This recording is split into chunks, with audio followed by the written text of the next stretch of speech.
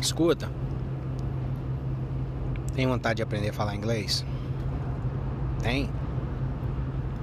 Você acha inglês necessário no seu ramo de trabalho, na sua indústria? Sim? O que tem te segurado de aprender a falar inglês?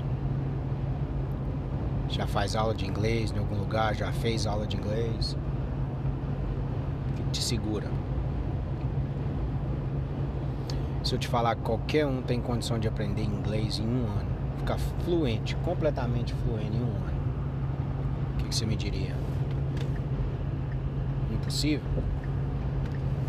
E se eu te disser que eu aprendi, eu sou da roça, lá da roça, do oi da grota mesmo, como eles dizem lá da onde que eu venho, e eu dei conta de aprender, por que outras pessoas não dão?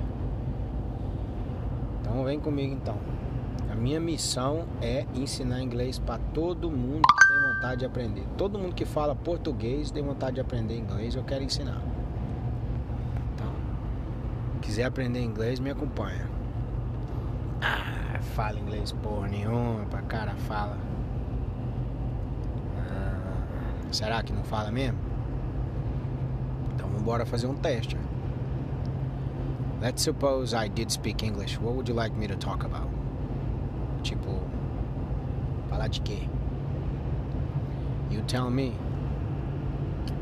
What can we talk about? How about we talk about personal development? It's my favorite subject to speak about.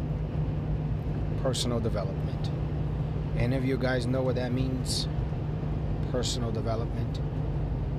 Are you Brazilian people, Portuguese speaking people out there? What is personal development for you? What does it mean for you? Talk to me. Let me know. Alright? Till next time.